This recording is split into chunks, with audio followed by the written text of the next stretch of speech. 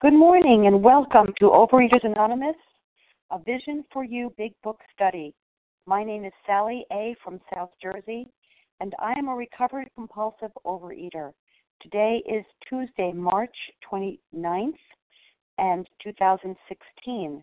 Today we are reading from the AA Big Book, and we will begin reading on page 47, the third paragraph, where it says, "That was great news to us."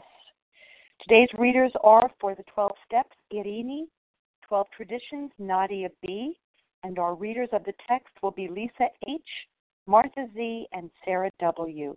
The reference number for Monday, March 28, 2016 is 8609. The OA Preamble. Overeaters Anonymous is a fellowship of individuals who, through shared experience, strength, and hope, are recovering from compulsive overeating.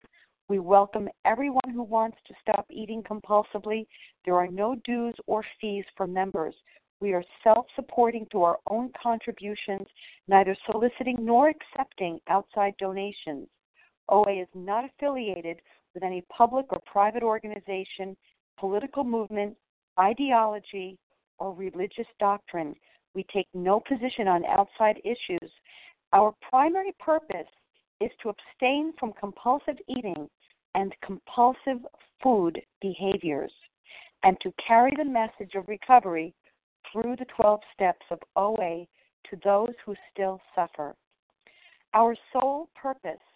OA's fifth tradition states each group has but one primary purpose, to carry its message to the compulsive overeater who still suffers. At a Vision for You Big Book Study, our message is that people who suffer from compulsive overeating can recover through abstinence and the practice of the 12 steps and 12 traditions of Overeaters Anonymous. I will now ask Irini M. to read the 12 steps. Thank you, Sally, for your service.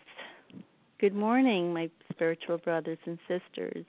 My name is Irini M., and I'm a very grateful, recovered, compulsive overeater. Thank you, God. The 12 steps of Overeaters Anonymous. 1. We admitted we were powerless over food, that our lives had become unmanageable. 2. Came to believe that a power greater than ourselves could restore us to sanity. 3. Made a decision to turn our will and our lives over to the care of God as we understood Him. 4. Made a searching and fearless moral inventory of ourselves. 5. Admitted to God, to ourselves, and to another human being the exact nature of our wrongs. 6. We're entirely ready to have God remove all these defects of character. 7. Humbly asked Him to remove our shortcomings. 8.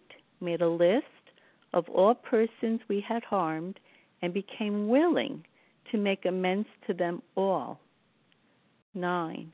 Made direct amends to such people wherever possible, except when to do so would injure them or others. 10. Continued to take personal inventory, and when we were wrong, promptly admitted it. 11. Sought through prayer and meditation to improve our conscious contact with God as we understood Him, praying only for knowledge of His will for us and the power to carry that out. And 12. Having had a spiritual awakening as a result of these steps, we try to carry this message to compulsive overeaters and to practice these principles in all our affairs. I thank you, and I pass. Thank you, Irini M. I will now ask Nadia B. to read the 12 traditions.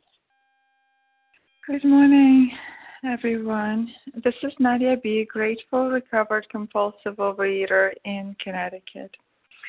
The 12 traditions of Overeaters Anonymous. 1. Our common welfare should come first. Personal recovery depends upon OA unity. 2. For our group purpose, there is but one ultimate authority, a loving God as He may express Himself in our group conscience. Our leaders are but trusted servants. They do not govern. 3. The only requirement for OA membership is a desire to stop eating compulsively. 4. Each group should be autonomous except in matters affecting other groups or OA as a whole. 5. Each group has but one primary purpose, to carry its message to the compulsive overeater who still suffers. 6.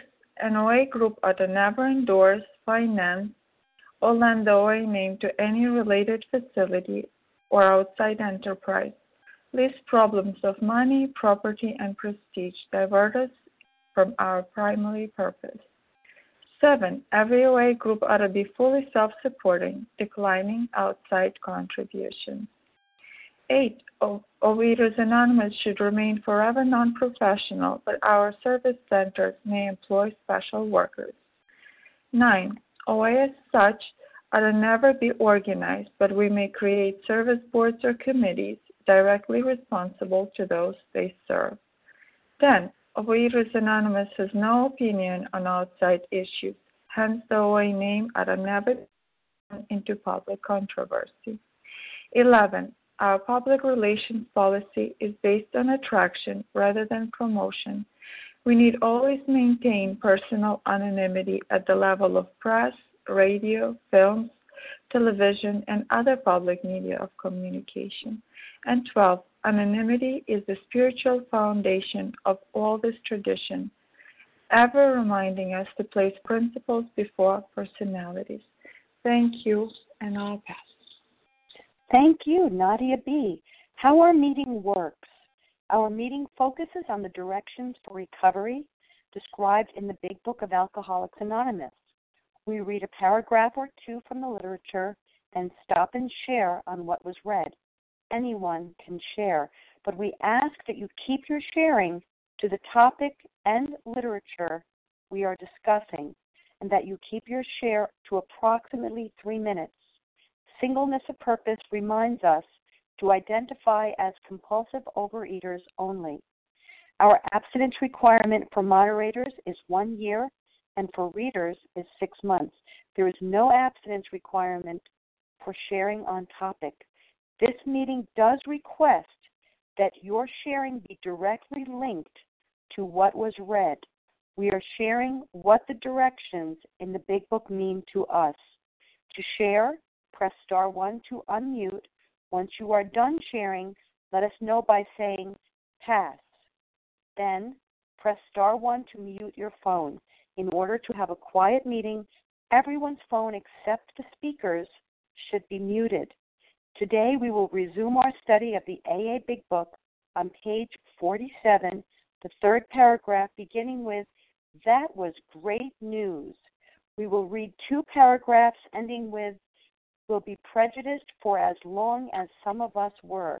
The first paragraph is for context only. We would ask that your shares focus on the second paragraph read. I will now ask Lisa H. to begin reading. Lisa. Good morning, Sally. Good morning, Vision for You. This is Lisa H., gratefully recovered compulsive overeater from Tennessee. That was great news to us, for we assumed we could not make use of spiritual principles unless we accepted many things on faith, which seemed difficult to believe. When people presented us with spiritual approaches, how frequently did we all say, "I wish I had what that man has. I'm sure it would work if I could only believe as he believes. But I cannot accept as surely true the many articles of faith which are so plain to him." So it was comforting to learn that we could commence at a simpler level. Besides a seeming inability to accept much on faith, we often found ourselves handicapped by obstinacy, sensitivity, and unreasoning prejudice. Many of us have been so touchy that even casual reference to spiritual things made us bristle with antagonism. This sort of thinking had to be abandoned. Though some of us resisted, we found no great difficulty in casting aside such feelings. Faced with alcoholic destruction, we soon became as open-minded on spiritual matters as we had tried to be on other questions. In this respect, alcohol was a great persuader. It finally beat us into a state of reasonableness. Sometimes this was a tedious process. We hope no one else will be prejudiced for as long as some of us were. There's a couple of things, actually. There's some pretty big words that stand out in this paragraph for me. And the first one is obstinacy. We found ourselves handicapped by obstinacy, sensitiveness, and unreasoning prejudice. And boy, I see myself in obstinate, being stubborn. Part of my stubbornness was thinking that I could, with my own self-will, change my eating habits, change my compulsive behaviors. I really didn't think that it was significant enough for God to care about my compulsive overeating. The second word that stands out to me is abandon. People talk a lot about abandon, being cast off, sort of things that we grow up with. We grew up with. We might have been abandoned by parents, physically or emotionally, or siblings or whatever. But in this sense, it was just the thinking. It was just my thinking that I needed to abandon, my thinking that I needed to cast off, my old ways of thinking. To me, that was kind of a relief when I was told that I could put away those old thoughts, those old ideas, because they were not working for me. And I was getting beaten down by the food. The last thing was, faced with alcoholic destruction, we soon became as open-minded on spiritual matters as we had tried to be on other questions. And that was sort of a new idea, to set down what I knew and become open-minded. I love this program because the spiritual nature of it is different for everyone. If I had never had any sort of spiritual grounding before the program, it didn't matter.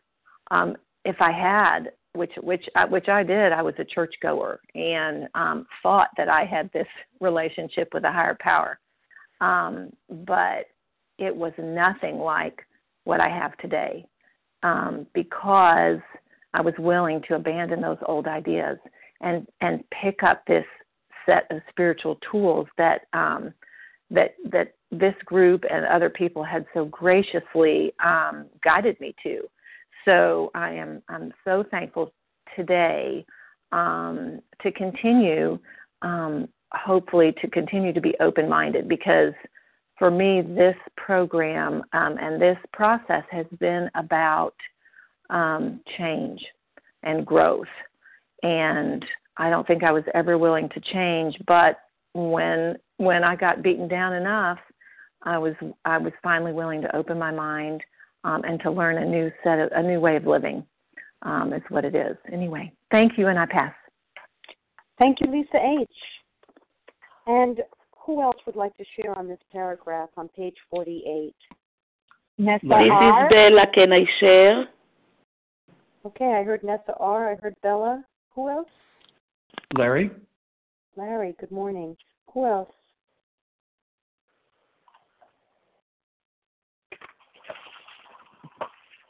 Okay, super. Let's go with that. Nessa R., then Bella, then Larry. Nessa, you're up. And Bella, you'll be up next. Hi, good morning. A vision for you. My name is Nessa R., and I'm a recovered compulsive overeater in Toronto, Canada.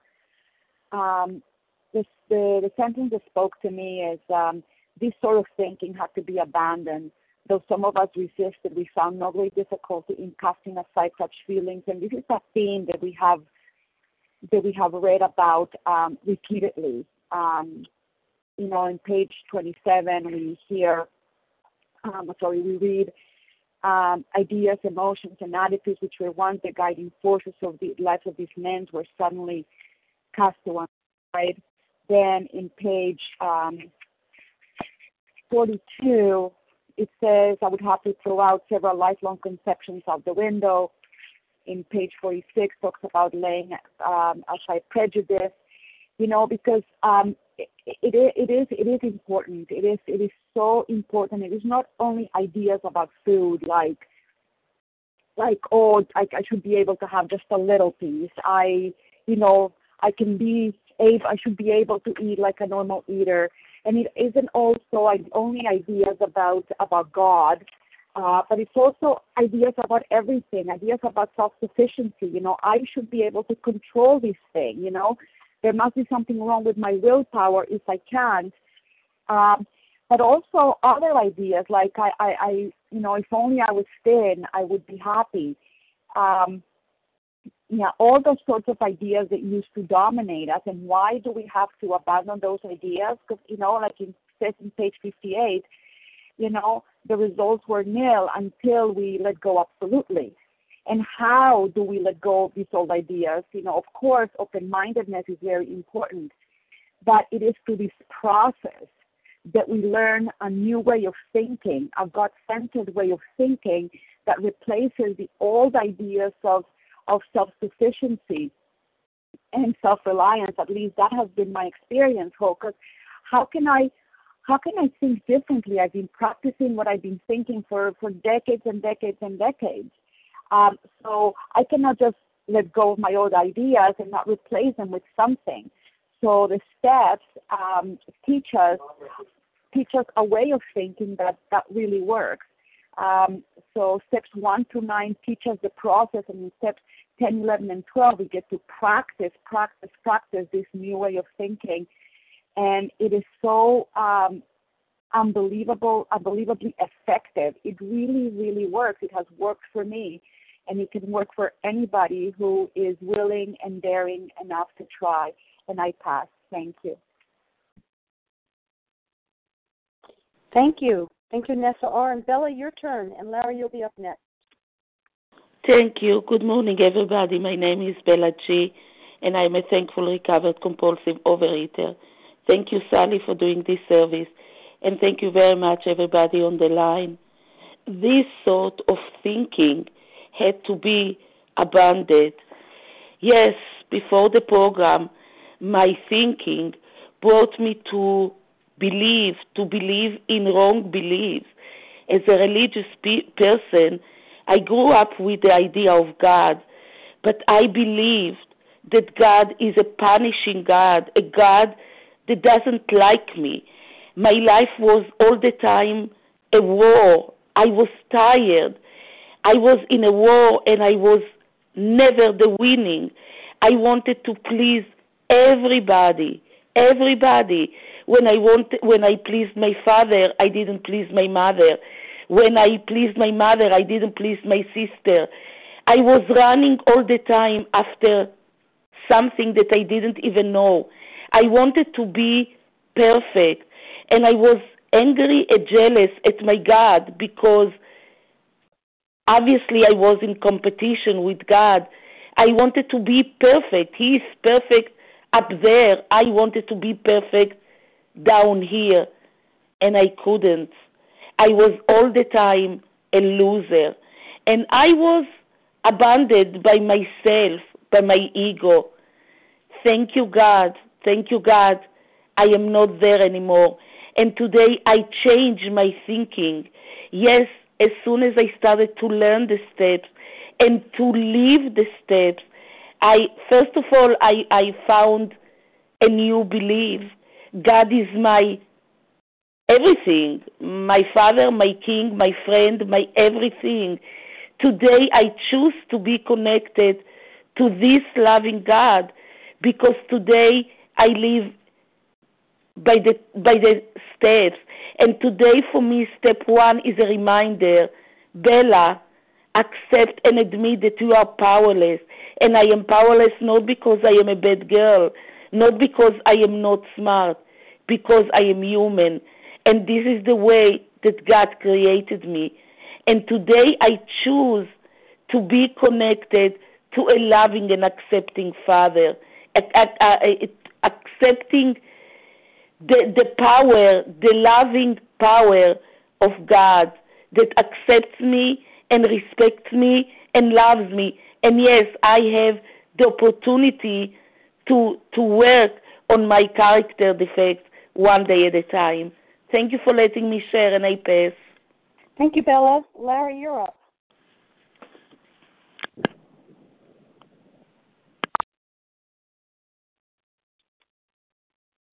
Larry?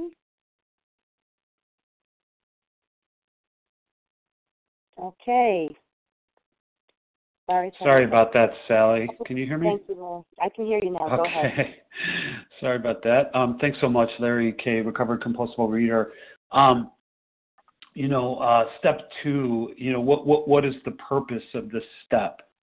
This step gives us hope that we're not alone, that there's something greater, something outside of myself, some power greater than if it's greater than myself, it's not me. It's not within me. And that was the tough one for me. My pride would tell me, no, it's within me. It's within me.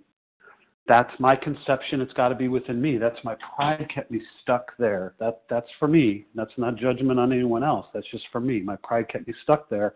How free did I want to be? I was only as free as my old conceptions maintained that state. And, so this purpose is a hope. It's something greater than me. How do we complete this step? We have to abandon old ideas, old conceptions, and they have to be replaced with new conceptions. That can't happen if my pride is ruling me.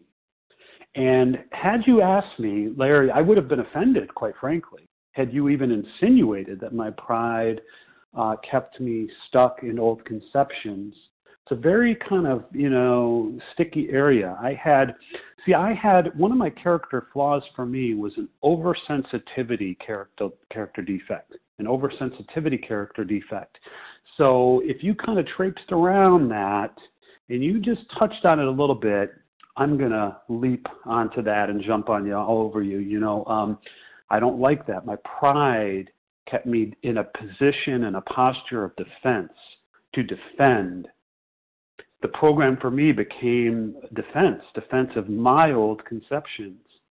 And again, this doesn't talk about any particular theology, or it doesn't define. I mean, how clear does it have to be to say you get to define what your higher power is? And yet I did not hear that.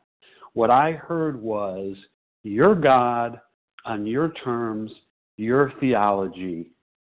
And that's what I heard, and thus I was only as free within this program as that. So I had to abandon those old conceptions, those old ideas. And when I did, do you know that these steps, I'll wrap up by saying, the steps produced in me, once I did abandon, step 2 was so critical that once I abandoned that, the obsession was removed pretty quickly through the practice of these steps in succession. Pretty quickly. I think anyone can try that. With that, I'll pass. Thanks. Thanks, Larry. Who else would like to share on this paragraph?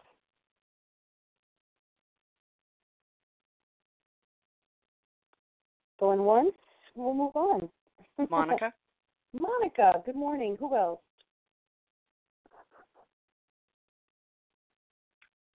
Okay. Monica, take it away. Good morning, Sally. Good morning, everyone. My name is Monica T., and I am a recovered compulsive overeater in Florida. So here we are in the chapter We Agnostics, and we're talking about this God stuff still here. And so they're saying in this paragraph here, I see this morning that there's lots of little set aside prayer wording is coming. We're seeing in this paragraph, and my unreasoning prejudices, and I liked the definition old ideas for prejudice. All of my old ideas about God, about this, about that, about everything. And it says to us, many of us have been so touchy that even casual reference to spiritual things made us bristle, become agitated with antagonism, hostility. And then we're being given a specific instruction here. This sort of thinking had to be abandoned, to give up, to cease. I have to give up this type of thinking. So there's a specific direction for me. And then the next instruction I saw here this morning, though some of us resisted, we found no great difficulty in casting aside such feelings. I'm thinking, wow, they're telling me I've got to set aside my old thinking, and I have to set aside my feelings. Faced with alcoholic destruction, we soon became as open-minded on spiritual matters as we tried to be on others. Alcohol was a great persuader. So what brought me here? What was the big persuader for me? Pain. So I'm in enough pain here, and I've got a decision to make, faced with alcoholic destruction. Am I willing to be destroyed by donuts?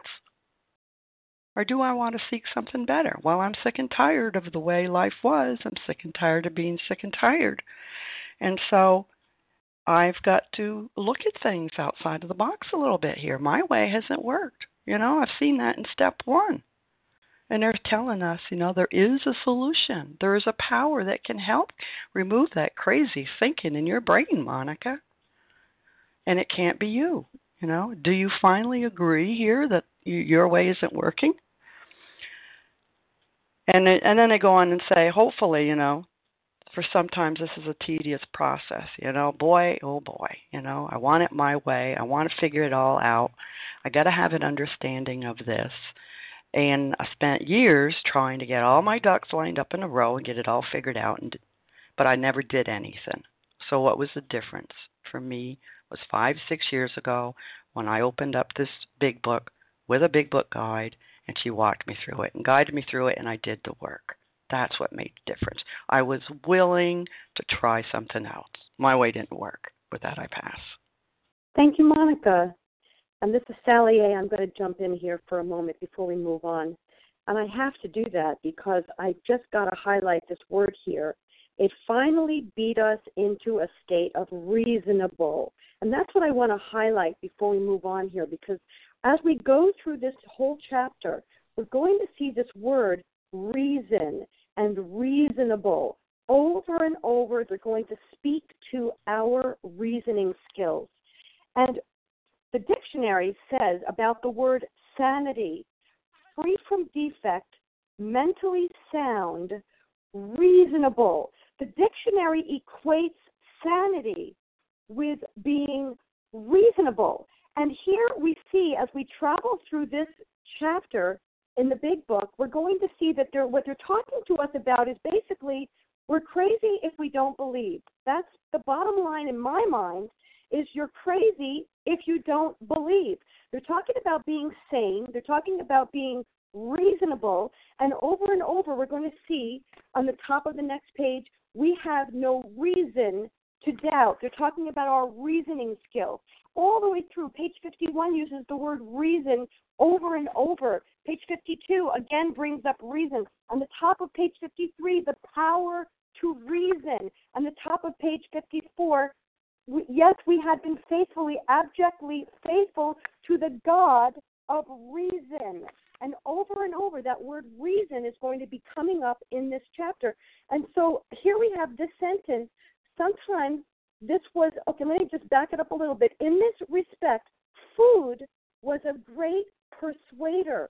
They're talking about the fact that you have to have this gift of desperation to finally put the food down. And food itself is the great persuader. I love the way Monica says, death by donuts. That's basically what you're saying, death by donuts. I can identify with death by donuts. In this respect, food was the great persuader. Food is what made me desperate. The very thing I wanted was the very thing that made me so desperate. And food beat me into a state of reasonableness.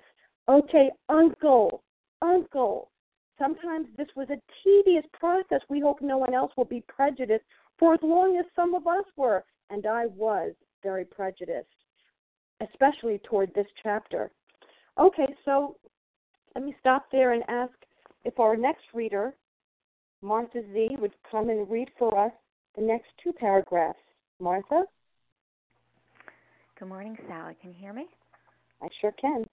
Thank you. Thank you for your loving service. This is Martha Z. I am a recovered compulsive overeater by the grace of God from near Philadelphia. The reader may still ask why he should believe in a power greater than himself. We think there are good reasons. Let us have a look at some of them. The practical individual today is a stickler for facts and results. Nevertheless, the 20th century readily accepts theories of all kinds, provided they're firmly grounded in fact. We have numerous theories, for example, about electricity. Everybody believes them without a murmur of doubt. Why this ready acceptance? Simply because it's impossible to explain what we see, feel, direct, and use without a reasonable assumption as a starting point. Good morning, my friends in recovery. This paragraph it kind of leaves me cold.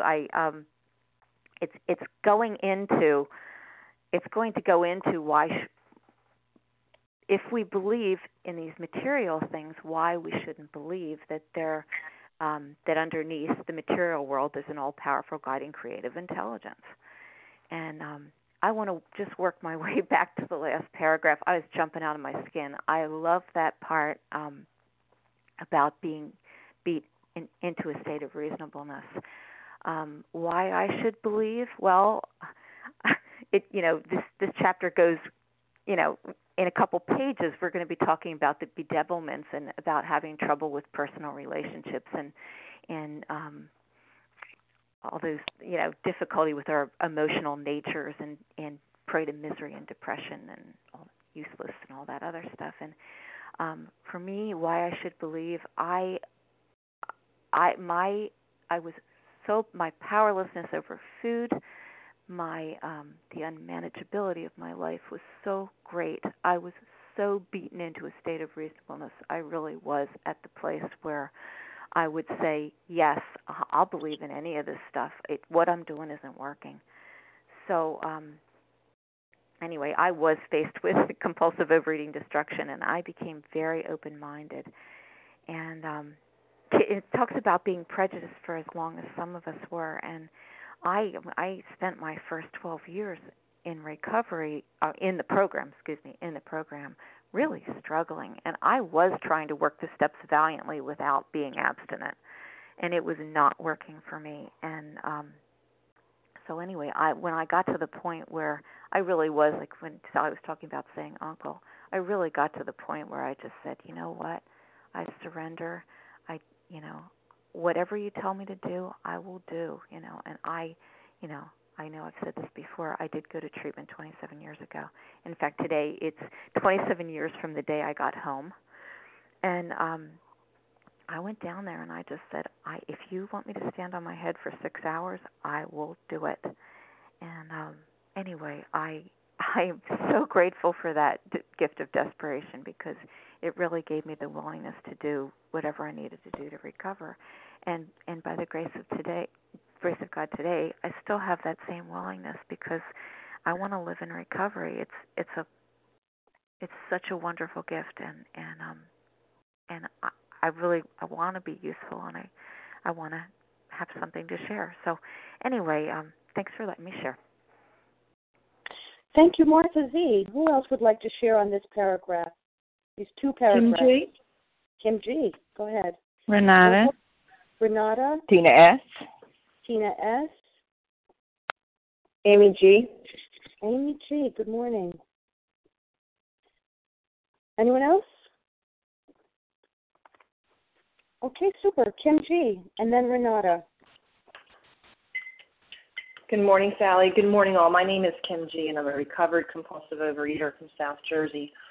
I like this idea of electricity and how we trust it even though we don't understand that it works or how it works. And I just want to give you a simple example from my life about how when I'm powerless, I'm willing to believe in something that I don't understand, which is all that step 2 is asking me to do. I have an incredibly, incredibly poor sense of direction. You turn me around, I can't tell right from left. I often get lost in hotels because I can't determine which way to go. Specifically in Philadelphia, one-way streets scare the crap out of me because I go a couple to one-way streets. I'm totally confused. And years ago, when that GPS came out, it changed my life. And I heard about this thing I could put in my car, and it would tell me when to turn right and when to turn left. My powerlessness of not being able to tell directions propelled me to buy this contraption I didn't understand. I did not feel a need to find out who the engineer was, to find out how the patent was, where the schematics were. I didn't need to call the company and say, where are these satellites in the air? All I knew was I had a need because of my powerlessness when it comes to direction. How did I begin to believe and trust in the GPS? Simply by using it. Every trip that I put an address in there and I would get there gave me more confidence to trust the GPS. Every time that I made a mistake and it would say recalculating route and I would turn around and get to where I got to, I became more accepting of that GPS. It's the same thing.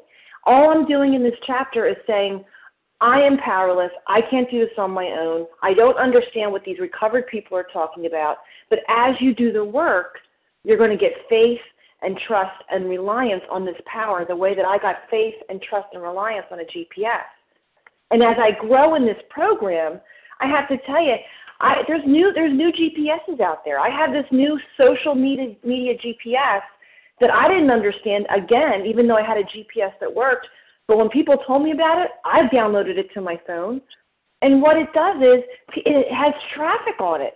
So on Wednesday after work, as I'm eating dinner and I go to a meeting in Philadelphia, I'm able to pull up on this GPS and other people in my area tell me how much traffic there are on the roads so that I know how long it's going to take me to go to that meeting. That was something that 5 years ago I didn't have. So my higher power from today is much different than 5 years ago. You know, that to me is the shift from step 10 to step 11. Step 10 is I'm worried about when I'm upset, I'm going to do this. That was the original GPS. This new social media GPS, which is allowing me to see what's in front of me before it happens, is step 11. I'm now getting proactive. I'm asking God in for decisions. I'm asking God in how I can change my behavior tomorrow. So it's only by doing the work that you're going to get that experience. It's only by using the GPS that I get that experience. And with that, I pass. Thank you, Kim. Renata, it's your turn, and Tina S., you'll be up next. Good morning, Sally. Thank you for your service. Good morning, family. This is Renata G., recovered compulsive reader in New York. The practical individual of today is a stickler for facts and results.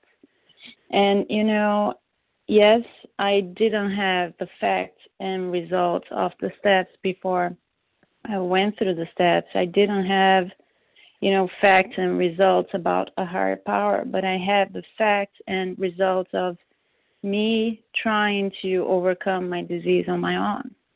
And the facts were that the more I've tried to control my disease, the results were worse and worse. You know, it's like it says in the big book, you know, there was always another attempt and a bigger failure. And, you know, that was my reality. It didn't matter how much I wanted to be free of compulsive overeating, how much I've tried or what methods I've tried, you know, it didn't work. So, you know, even though this idea of working 12 steps and having a higher power was kind of strange and like I didn't know if it was going to work for me or not, the facts and results that I've had so far did not work. And so, you know, when the book asks here, you know, says here, why should the reader may still ask why he should believe in a power greater than himself. Well, for me, it was because there was nothing left to try. I was out of ideas. All the ideas, the methods, the whatever it is that I was hanging on to did not work. I was desperate. I knew this disease was going to kill me. And that, you know, like the previous paragraph says, you know, that, you know, beat me to a state of reasonableness. That opened up my mind to a possibility that what these people were saying on this line, that putting the food down and working the steps absently would solve my problems. And that has become true for me. And this idea of a higher power, I honestly think that nobody needs to define the higher power, name it, look for, just like Kim was giving such, great example of it. We, when we need something, when we're really desperate, when I can't admit that I'm not enough, can I just say, okay, I need help. I need help from something bigger, more powerful than me. That's it. That can allow me to start the process. And with that, I pass. Thanks. Thank you, Renata. Tina S., it's your turn, and Amy G., you'll be up next. Thanks, Sally, for your service. Tina S., compulsive eater, anorexic in Florida. Wow, heard some really great things once again. I love the small paragraph. It's interesting how much I can get from that. The reader may still ask why he should believe in a power greater than himself.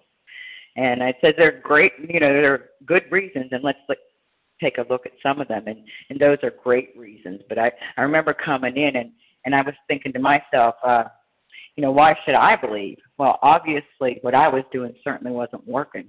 And the people doing the deal were having the results I wanted. And it took a long time for me to really internalize that, because I had been around and saw all this stuff and just thought, well, again, I will try it my way. And then I started, I wanted what they had, and I started doing what they were doing. And initially, those were facts enough for me.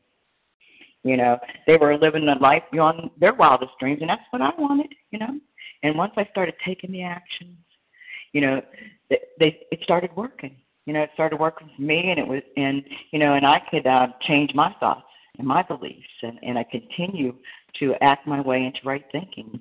And I have to believe today that, if I move out of the way, because I'm certainly not God, that there is a power greater than myself, and I continue to have proof, one day at a time. And it's through this meeting, it's through the examples of the people doing the deal, and if I want what they have, I've got to do what they do. With that, I'll pass. Thanks. Thank you. Thank you, Tina S. And Amy G., it's your turn. Good morning. Good morning, Sally. Thank you for your service. Thank you, everyone, for a wonderful meeting. I'm going to also hop on the bandwagon here. The reader may still ask why. I just get such a kick out of them understanding that there are still going to be questions. We've just been talking about being beaten into a state of reasonableness, explaining the powerlessness for me of my disease and how I've been slapped around and beaten and pummeled by this disease and could not get myself abstinent. And yet the reader may still ask, because why? Because of my ego. This is a program of ego reduction, and true humility and open mind is what opened me up in step 2. But the question still remained, why is it that I kept standing in the way if the solution was presented? I mean, like everyone else has said already on the line, there's so many things out there. I mean, we're in the 21st century. I don't need to know how the little box on my desk, when I ask it what the weather is going to be like, and say, Alexa, what is the weather tomorrow? And it tells me. I don't need to know how it works. I have a basic assumption that, it's connected to the internet and somehow that works and the thing speaks to me. I mean, I feel like I'm the Jetsons or something in a commercial, but that's the way it works now.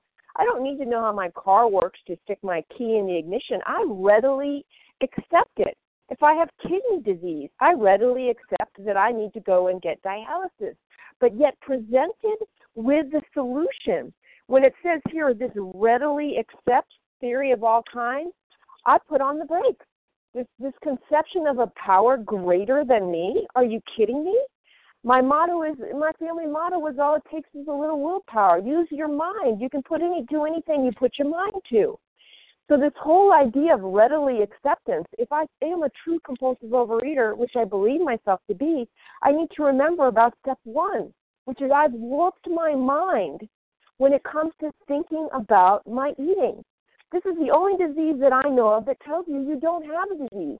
My mind tells me that I can handle another bite, that I can do something else to fix this, even though I will still find myself binging and putting the food in my mouth.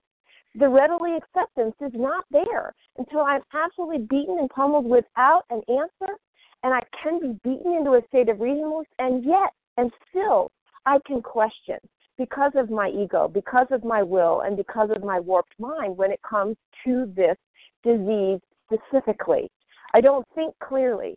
And it was only until I knew who I was, until I was willing to surrender and put my thinking aside and just act and look at those in whom the problem had been solved.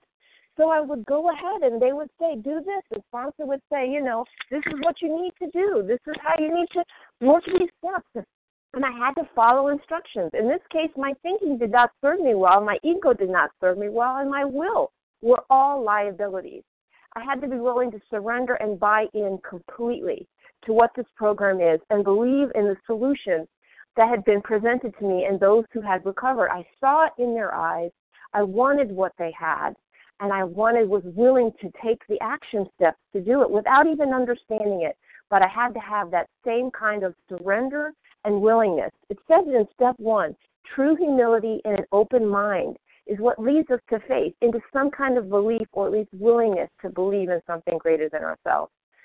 And with that, I'll pass. Thanks. Thank you so much, Amy G.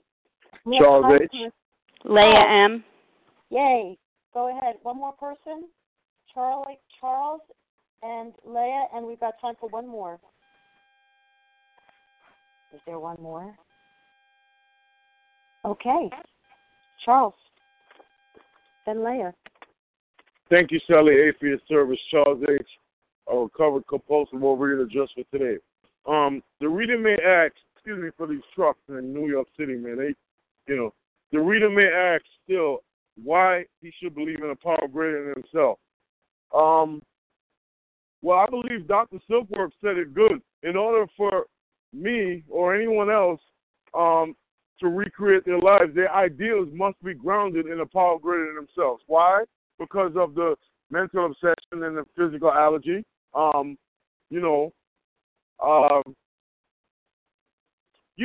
me, the second step is this program of action.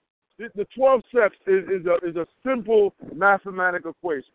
The first step, I got to delete some things, right? The second step, I need an addition. I need to add a power greater than myself. I need to have access to that power by working the whole 12-step situation, the whole 12-step program, right? The program of action. Take, for example, let me just say this. Mother Teresa is a great woman, but even she got a hidden agenda. And I'm pretty sure I fall way short of her. So I'm human. My thoughts are not all the way right every single minute of the day. So I need a power greater than myself. Fourth step. Bill W. and the first 100 don't care about your character assets. We care about the stuff, the broken, damaged can every single day. We got to be rid of it. So we take the inventory. One last thing, electricity. We can't see that thing, right? I know my phone needs to be charged when I see the red button. If I plug it into the wall, that's a power greater than myself. So if I plug into these steps every day, the great old timers in AA said put a plug to the jug. And when I hate coffee. When I was making coffee, I had conversations. People said, hey, Charles, that thing tastes like mud. Hey, Charles, you're getting better on that. And then they encouraged me to go through the program of action because a white knuckle drunk, a dry drunk, man, will be dead in less than 4 years. I know I'll be dead in less than 4 months if I don't keep coming. So with that, I'll pass. Thanks. Thanks, Charles and Leah. It's your turn. Thanks so much, Sally. Why this ready acceptance? Simply because it was impossible to explain what we see, feel, direct, and use without a reasonable assumption as a starting point.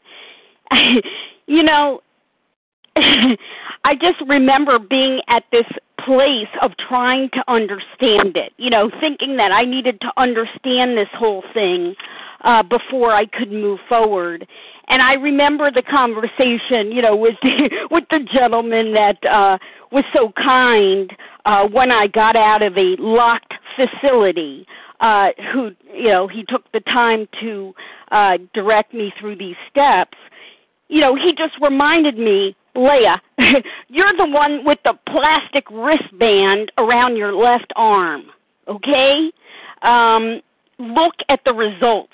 At that time, there wasn't healthy OA meetings, so I was sitting in AA meetings every day, twice a day. Look at the results. AA is like a big show and tell operation. And, that was enough for me to realize that I had been self-destructing by my own hand under the guise of seeking ease and comfort for almost 2 decades. All my efforts had resulted in a disease which was progressing, and it was voracious, because I was constantly confronted by the dynamic power of compulsive overeating. So it was time to dethrone my intellect and my self-sufficiency in favor of whatever this power was, because I had been beaten into a state of reasonableness, and to humble myself because I was a bloody mess, and surrender my will and defer to a power that was greater than me, even though I did not fully understand it. I mean, pain drove me into a facility where the doors were locked. And if I left the program of recovery, pain was going to drive me back, if I was lucky. If I was lucky, because doing what I thought best is what got me there in the first place. And I don't know if you're like me, but if you are like me, your greatest obstacle to recovery is your own mind, your own thinking, your own judgment. Doing what you think best for you is what got you here. At least that was true for me. So it was time to dethrone my thinking and my intellect and say, you know what? I give up. God comes through the wound. Whoever you are, whatever you are, I don't understand it. I'm without knowledge, like the title of this chapter that we're studying. Please take me out of this pit and bring me back to life. And that's exactly what the program did. Right? I had decided to base my life on the assumption that if it's in the big book, then it's true as far as I'm concerned, because I saw people being brought back to life who were now happy, joyous, and free, and I was in. I jumped in. And with that, I pass. Thanks. Thank you, Leah. And it's time for one more. Would someone else like to share?